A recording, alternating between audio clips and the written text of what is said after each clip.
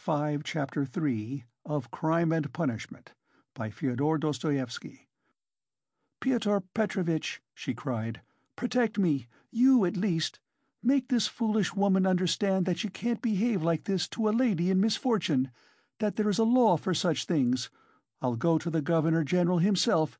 She shall answer for it. Remembering my father's hospitality, protect these orphans." "Allow me, madam, allow me." Pyotr Petrovitch waved her off. "Your papa, as you are well aware, I had not the honor of knowing." Someone laughed aloud.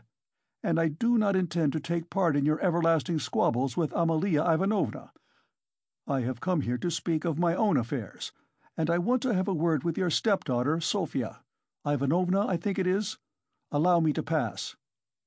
Pyotr Petrovitch, edging by her, went to the opposite corner where Sonia was.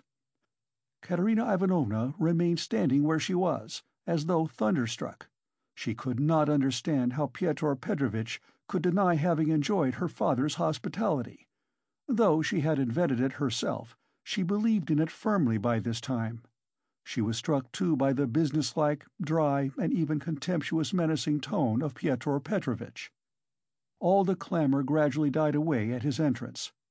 Not only was this serious businessman strikingly incongruous with the rest of the party, but it was evident, too, that he had come upon some matter of consequence, that some exceptional cause must have brought him, and that therefore something was going to happen. Raskolnikov, standing beside Sonia, moved aside to let him pass. Pyotr Petrovitch did not seem to notice him. A minute later Lebeziatnikov too appeared in the doorway. He did not come in, but stood still, listening with marked interest, almost wonder, and seemed for a time perplexed. "Excuse me for possibly interrupting you, but it's a matter of some importance," Pyotr Petrovitch observed, addressing the company generally. "I am glad indeed to find other persons present. Amalia Ivanovna, I humbly beg you as mistress of the house to pay careful attention to what I have to say to Sofia Ivanovna. Sofia Ivanovna," he went on, addressing Sonia, who was very much surprised and already alarmed, "immediately after your visit I found that 100-rouble note was missing from my table, in the room of my friend Mr. Lebeziatnikov. If in any way whatever you know and will tell us where it is now, I assure you on my word of honor, and call all present to witness, that the matter shall end here. In the opposite case, I shall be compelled to have recourse to very serious measures, and then you must blame yourself." Complete silence reigned in the room. Even the crying children were still. Sonia stood deadly pale, staring at Luzhin and unable to say a word. She seemed not to understand. Some seconds passed. "Well, how is it to be, then?" asked Luzhin, looking intently at her. "I don't know.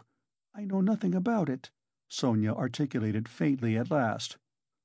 "No, you know nothing?" Luzhin repeated, and again he paused for some seconds.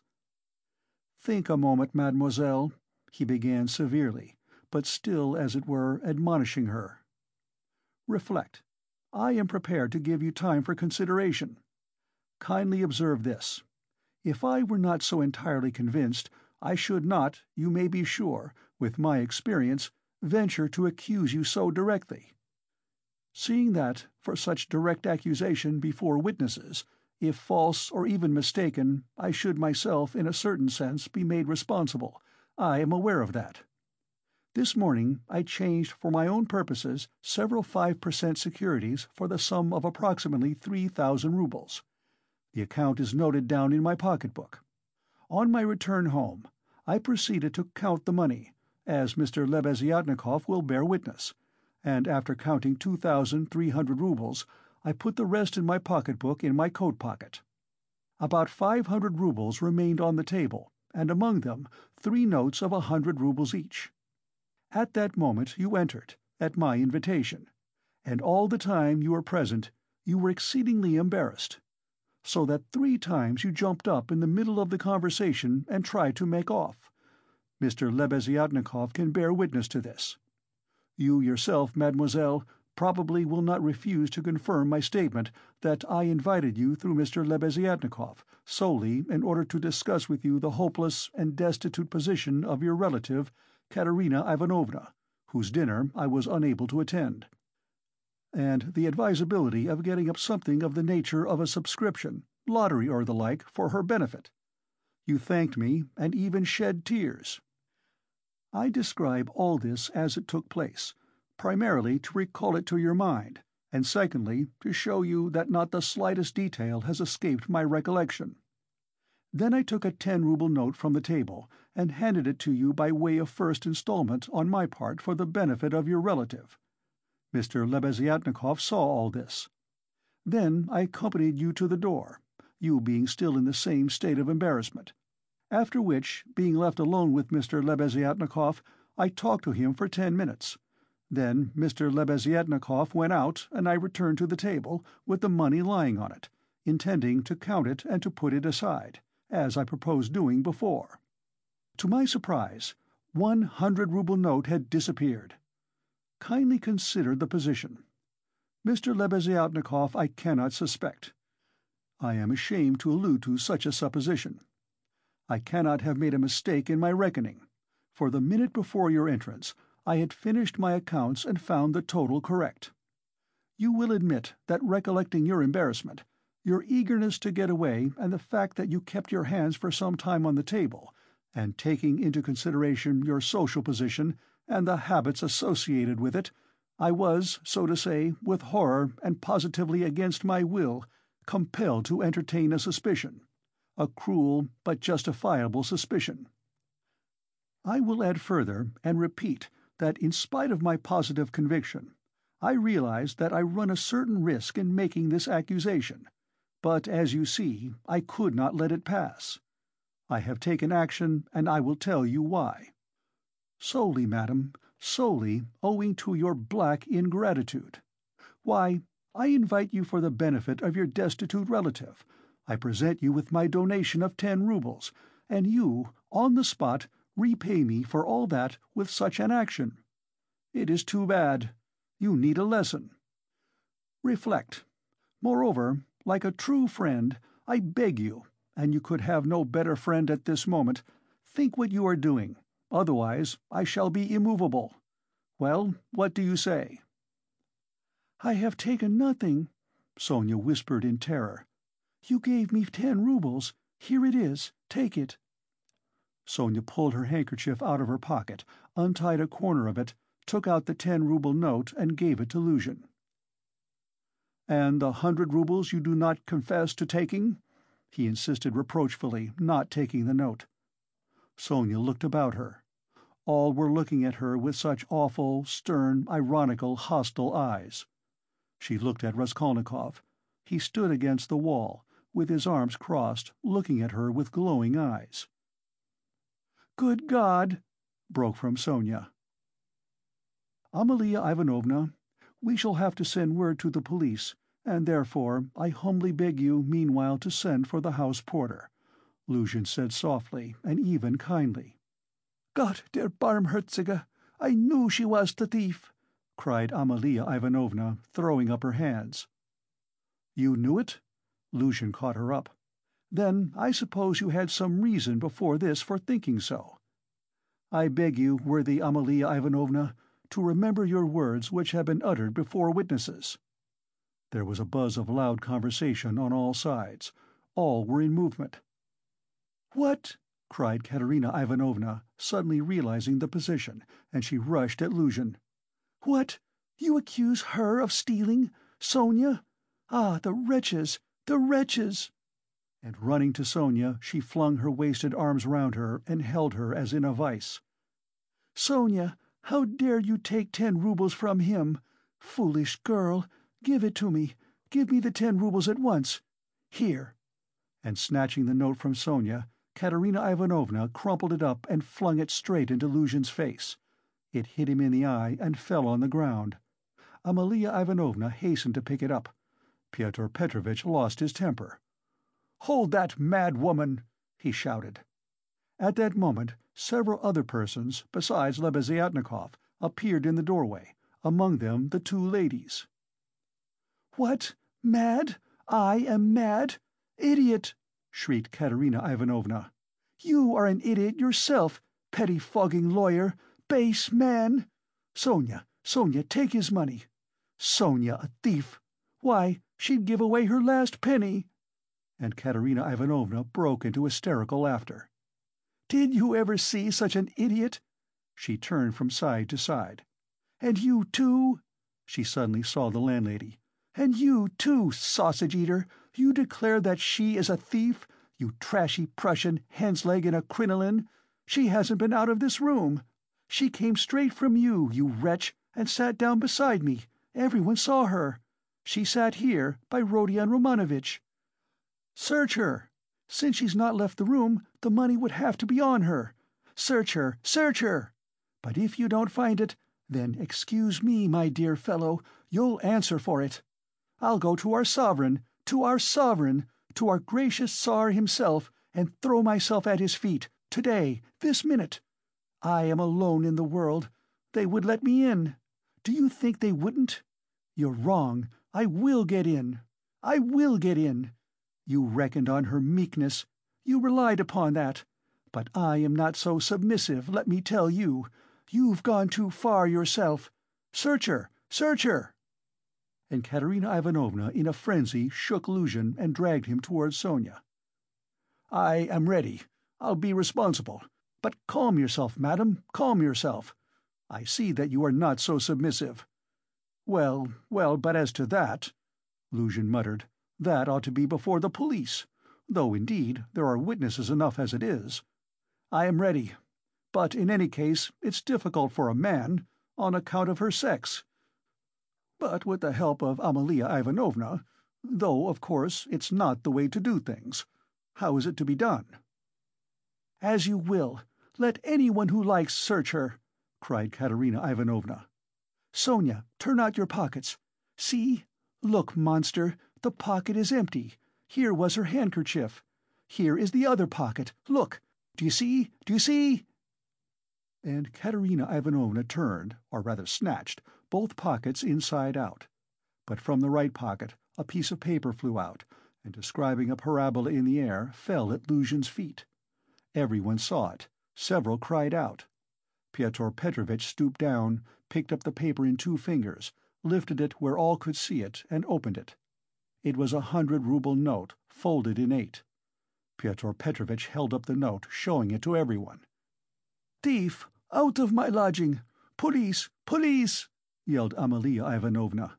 "They must to Siberia be sent! Away!" Exclamations arose on all sides. Raskolnikov was silent, keeping his eyes fixed on Sonia, except for an occasional rapid glance at Luzhin. Sonia stood still, as though unconscious. She was hardly able to feel surprise. Suddenly the color rushed to her cheeks. She uttered a cry and hid her face in her hands.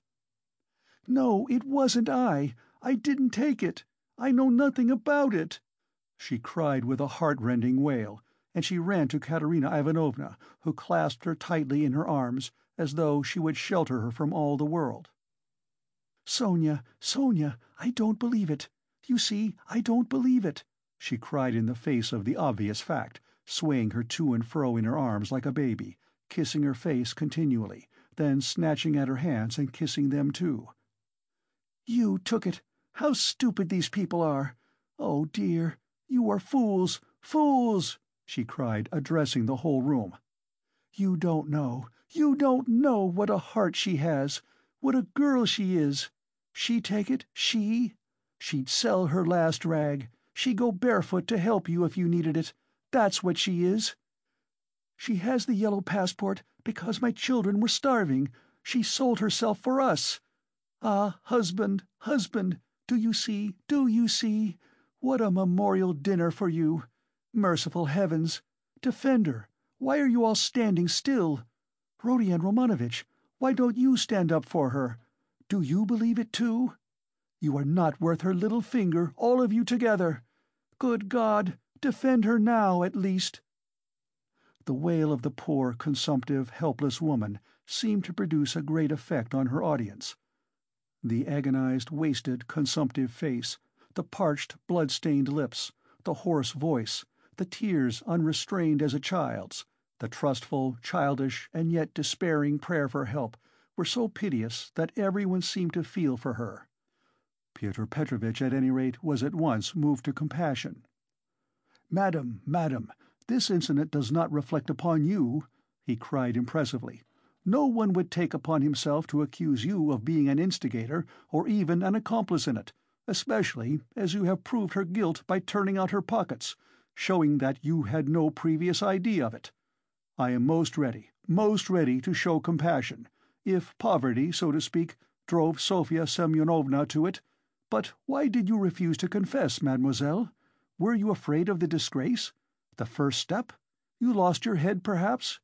One can quite understand it. But how could you have lowered yourself to such an action? Gentlemen," he addressed the whole company, "gentlemen, compassionate and, so to say, commiserating these people, I am ready to overlook it even now in spite of the personal insult lavished upon me.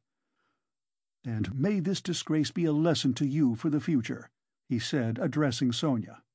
"And I will carry the matter no further. Enough." Pyotr Petrovitch stole a glance at Raskolnikov. Their eyes met, and the fire in Raskolnikov's seemed ready to reduce him to ashes. Meanwhile, Katerina Ivanovna apparently heard nothing. She was kissing and hugging Sonia like a madwoman. The children, too, were embracing Sonia on all sides, and Polenka, though she did not fully understand what was wrong, was drowned in tears and shaking with sobs as she hid her pretty little face, swollen with weeping, on Sonia's shoulder. "How vile!" a loud voice cried suddenly in the doorway. Pyotr Petrovitch looked round quickly. "What vileness?" Lebeziatnikov repeated, staring him straight in the face. Pyotr Petrovitch gave a positive start. All noticed it, and recalled it afterwards. Lebeziatnikov strode into the room. "And you dare to call me as a witness?" he said, going up to Pyotr Petrovitch. "What do you mean? What are you talking about?" muttered Luzhin. "I mean that you are a slanderer. That's what my words mean," Lebeziatnikov said hotly, looking sternly at him with his short-sighted eyes. He was extremely angry. Raskolnikov gazed intently at him, as though seizing and weighing each word. Again there was a silence. Pyotr Petrovitch indeed seemed almost dumbfounded for the first moment. "If you mean that for me," he began, stammering, "but what's the matter with you? Are you out of your mind?" "I'm in my mind, but you are a scoundrel." "Ah, how vile! I have heard everything. I kept waiting on purpose to understand it, for I must own even now it is not quite logical. What you have done it all for, I can't understand." "Why, what have I done, then? Give over talking your nonsensical riddles, or maybe you are drunk." "You may be a drunkard, perhaps, vile man, but I am not. I never touch vodka, for it's against my convictions. Would you believe it? He himself, with his own hands, gave Sofya Semyonovna that 100-ruble note. I saw it. I was a witness. I'll take my oath. He did it. He," repeated Lebeziatnikov, addressing all. "Are you crazy, milksop?" squealed Luzhin. "She is herself before you. She herself here declared just now before everyone that I gave her only 10 rubles. How could I have given it to her?" "I saw it. I saw it," Lebeziatnikov repeated. "And though it is against my principles, I am ready this very minute to take any oath you like before the court, for I saw how you slipped it in her pocket. Only, like a fool, I thought you did it out of kindness. When you were saying good-bye to her at the door, while you held her hand in one hand, with the other, the left, you slipped the note into her pocket. I saw it. I saw it." Luzhin turned pale. "What lies!" he cried impudently. "Why, how could you, standing by the window, see the note? You fancied it with your short-sighted eyes. You are raving." "No, I didn't fancy it. and though I was standing some way off, I saw it all. And though it certainly would be hard to distinguish a note from the window, that's true, I knew for certain that it was a 100-rouble note, because when you were going to give Sofya Semyonovna 10 roubles, you took up from the table a 100-rouble note. I saw it because I was standing near then, and an idea struck me at once, so that I did not forget you had it in your hand. You folded it and kept it in your hand all the time. I didn't think of it again until, when you were getting up, you changed it from your right hand to your left, and nearly dropped it. I noticed it because the same idea struck me again, that you meant to do her a kindness without my seeing. You can fancy how I watched you, and I saw how you succeeded in slipping it into her pocket. I saw it, I'll take my oath." Lebeziatnikov was almost breathless. Exclamations arose on all hands, chiefly expressive of wonder, but some were menacing in tone. They all crowded round Pyotr Petrovitch. Katerina Ivanovna flew to Lebeziatnikov. "I was mistaken in you. Protect her. You are the only one to take her part. She is an orphan. God has sent you." Katerina Ivanovna, hardly knowing what she was doing, sank on her knees before him. "A pack of nonsense!"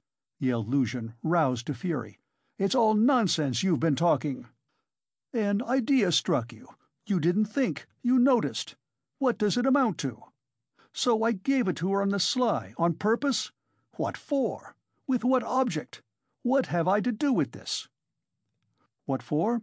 That's what I can't understand. But that what I am telling you is the fact, that's certain. So far from my being mistaken, you infamous criminal man, I remember how, on account of it, a question occurred to me at once, just when I was thanking you and pressing your hand. What made you put it secretly in her pocket? Why you did it secretly, I mean. Could it simply be to conceal it from me, knowing that my convictions are opposed to yours, and that I do not approve of private benevolence, which effects no radical cure? Well, I decided that you really were ashamed of giving such a large sum before me. Perhaps, too, I thought, he wants to give her a surprise, when she finds a whole 100-rouble note in her pocket. For I know some benevolent people are very fond of decking out their charitable actions in that way. Then the idea struck me, too, that you wanted to test her, to see whether, when she found it, she would come to thank you. Then, too, that you wanted to avoid thanks, and that, as the saying is, your right hand should not know— something of that sort, in fact. I thought of so many possibilities that I put off considering it, but still thought it indelicate to show you that I knew your secret. But another idea struck me again, that Sofya Semyonovna might easily lose the money before she noticed it. That was why I decided to come in here and call her out of the room and to tell her that you put 100 roubles in her pocket. But on my way I went first to Madame Kobilatnikov's to take them the general treatise on the positive method, and especially to recommend Pederet's article and also Wagner's. Then I come on here, and what a state of things I find! Now could I have all these ideas and reflections if I had not seen you put the 100-rouble note in her pocket?" When Lebeziatnikov finished his long-winded harangue, with the logical deduction at the end, he was quite tired, and the perspiration streamed from his face. He could not, alas, even express himself correctly in Russian, though he knew no other language, so that he was quite exhausted, almost emaciated after this heroic exploit. But his speech produced a powerful effect. He had spoken with such vehemence, with such conviction, that everyone obviously believed him. Pyotr Petrovitch felt that things were going badly with him. "What is it to do with me if silly ideas did occur to you?" he shouted. "That's no evidence. You may have dreamt it, that's all. And I tell you, you are lying, sir. You are lying and slandering from some spite against me, simply from pique, because I did not agree with your free-thinking, godless social propositions."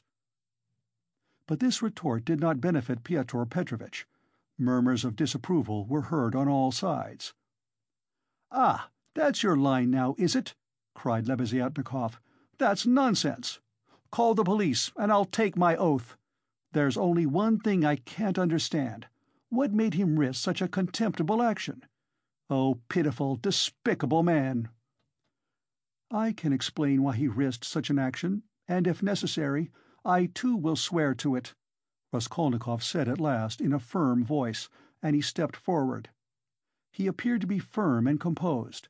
Everyone felt clearly, from the very look of him, that he really knew about it and that the mystery would be solved. "Now I can explain it all to myself," said Raskolnikov, addressing Lebeziatnikov. "From the very beginning of the business, I suspected that there was some scoundrelly intrigue at the bottom of it.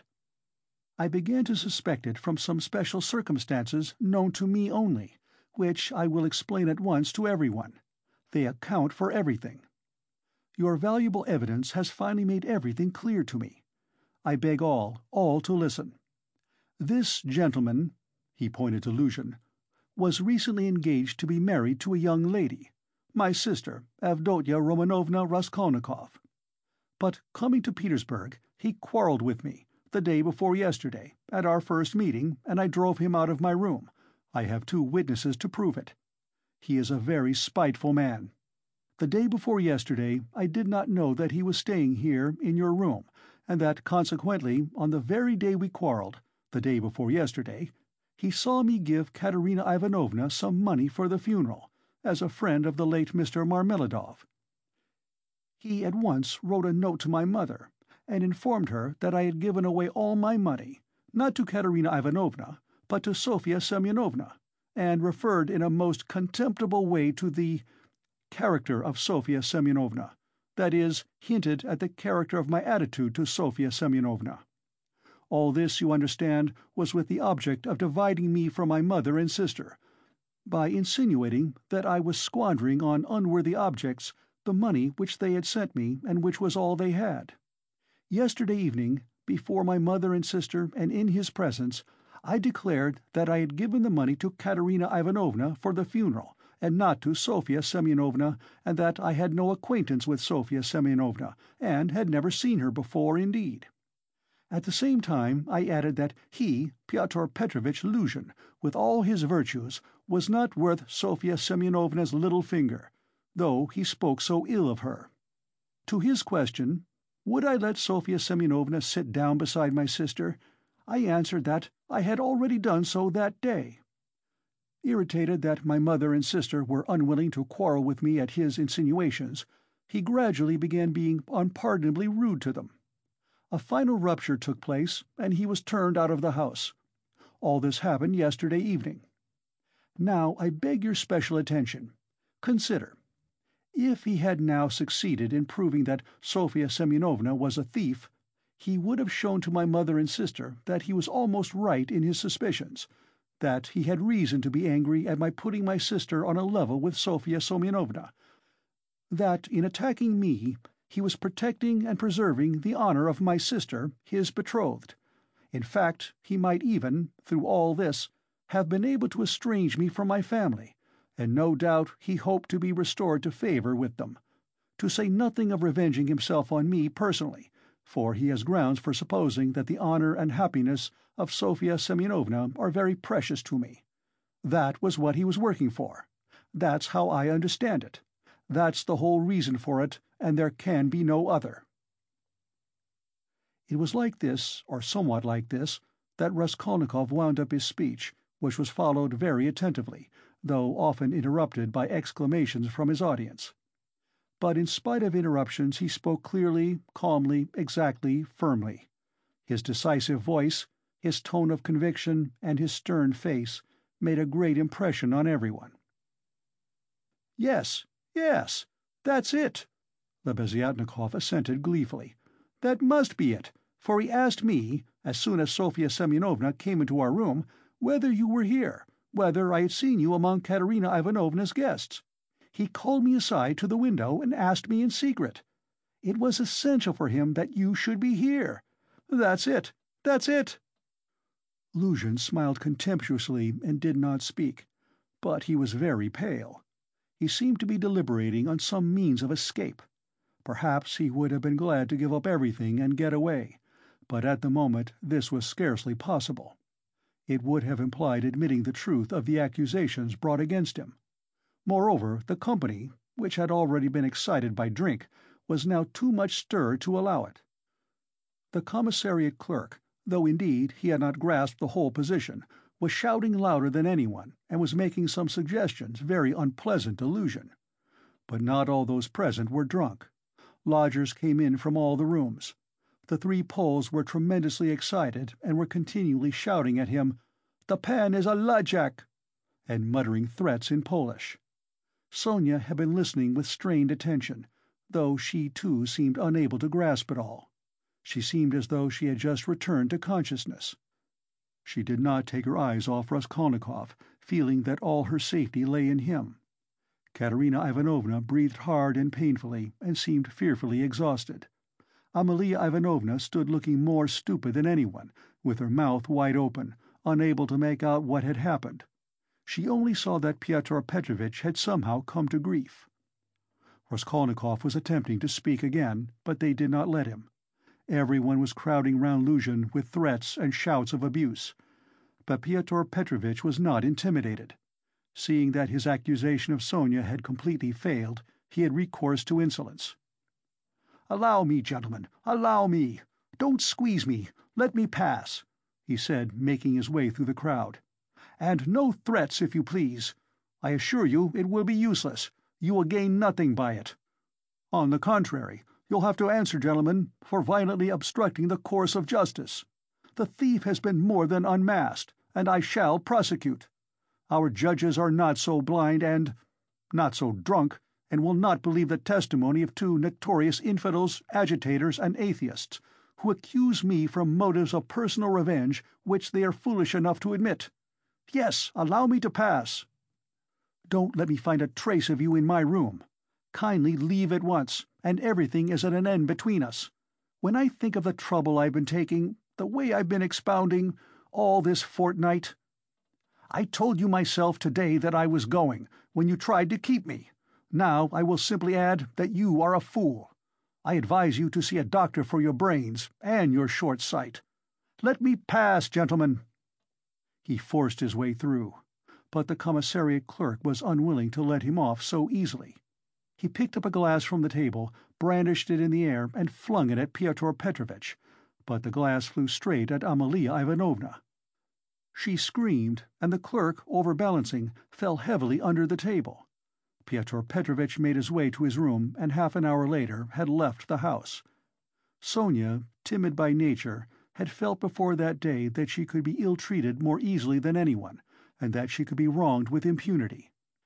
Yet till that moment she had fancied that she might escape misfortune by care, gentleness, and submissiveness before everyone. Her disappointment was too great.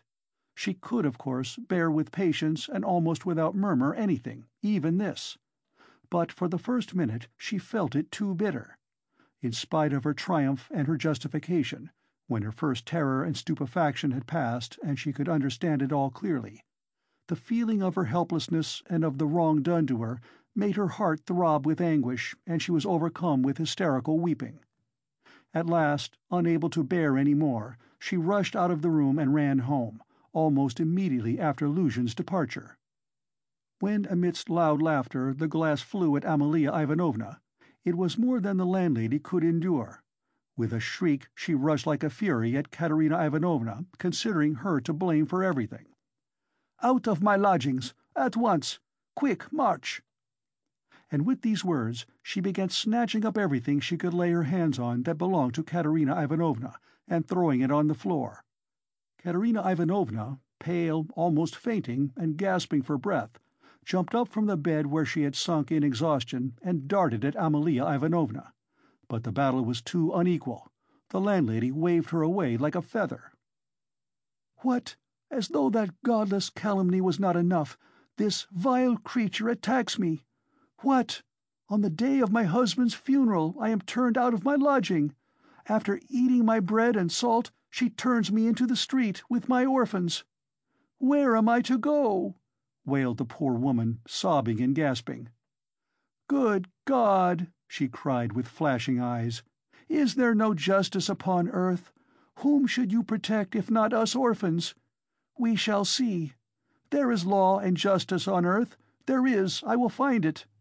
Wait a bit, godless creature. Polenka, stay with the children. I'll come back. Wait for me. If you have to wait in the street, we will see whether there is justice on earth." And throwing over her head that green shawl which Marmeladov had mentioned to Raskolnikov, Katerina Ivanovna squeezed her way through the disorderly and drunken crowd of lodgers who still filled the room, and, wailing and tearful, she ran into the street, with a vague intention of going at once somewhere to find justice. Polenka, with the two little ones in her arms, crouched terrified on the trunk in the corner of the room, where she waited trembling for her mother to come back. Amalia Ivanovna raged about the room, shrieking, lamenting, and throwing everything she came across on the floor. The lodgers talked incoherently. Some commented to the best of their ability on what had happened, others quarreled and swore at one another, while others struck up a song. "Now it's time for me to go," thought Raskolnikov. "Well, Sofya Semyonovna, we shall see what you'll say now." And he set off in the direction of Sonia's lodgings. End of Part 5, Chapter 3.